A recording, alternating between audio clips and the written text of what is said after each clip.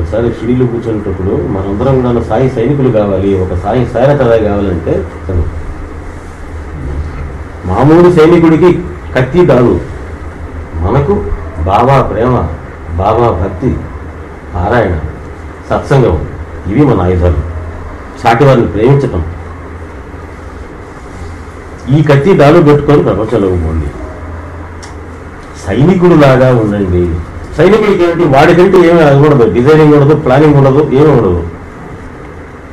Instruction అంటే అది చేసుకుంటాడు అయితే, వాడికంటూ వాడికి ఒక ఈగో ఉండదు. కాబట్టి మనం అందరం కూడాను బాబా యొక్క సైనికుల కింద ఉందాము అని చెప్పిన మాట. అంతే తప్పితే సేవ తయారు చేయమని కాదు నాకు ఉద్దేశం. సైనికుడికి ఉండేటువంటి స్పిరిట్ మనకు ఉండాలి, the spirit of a soldier.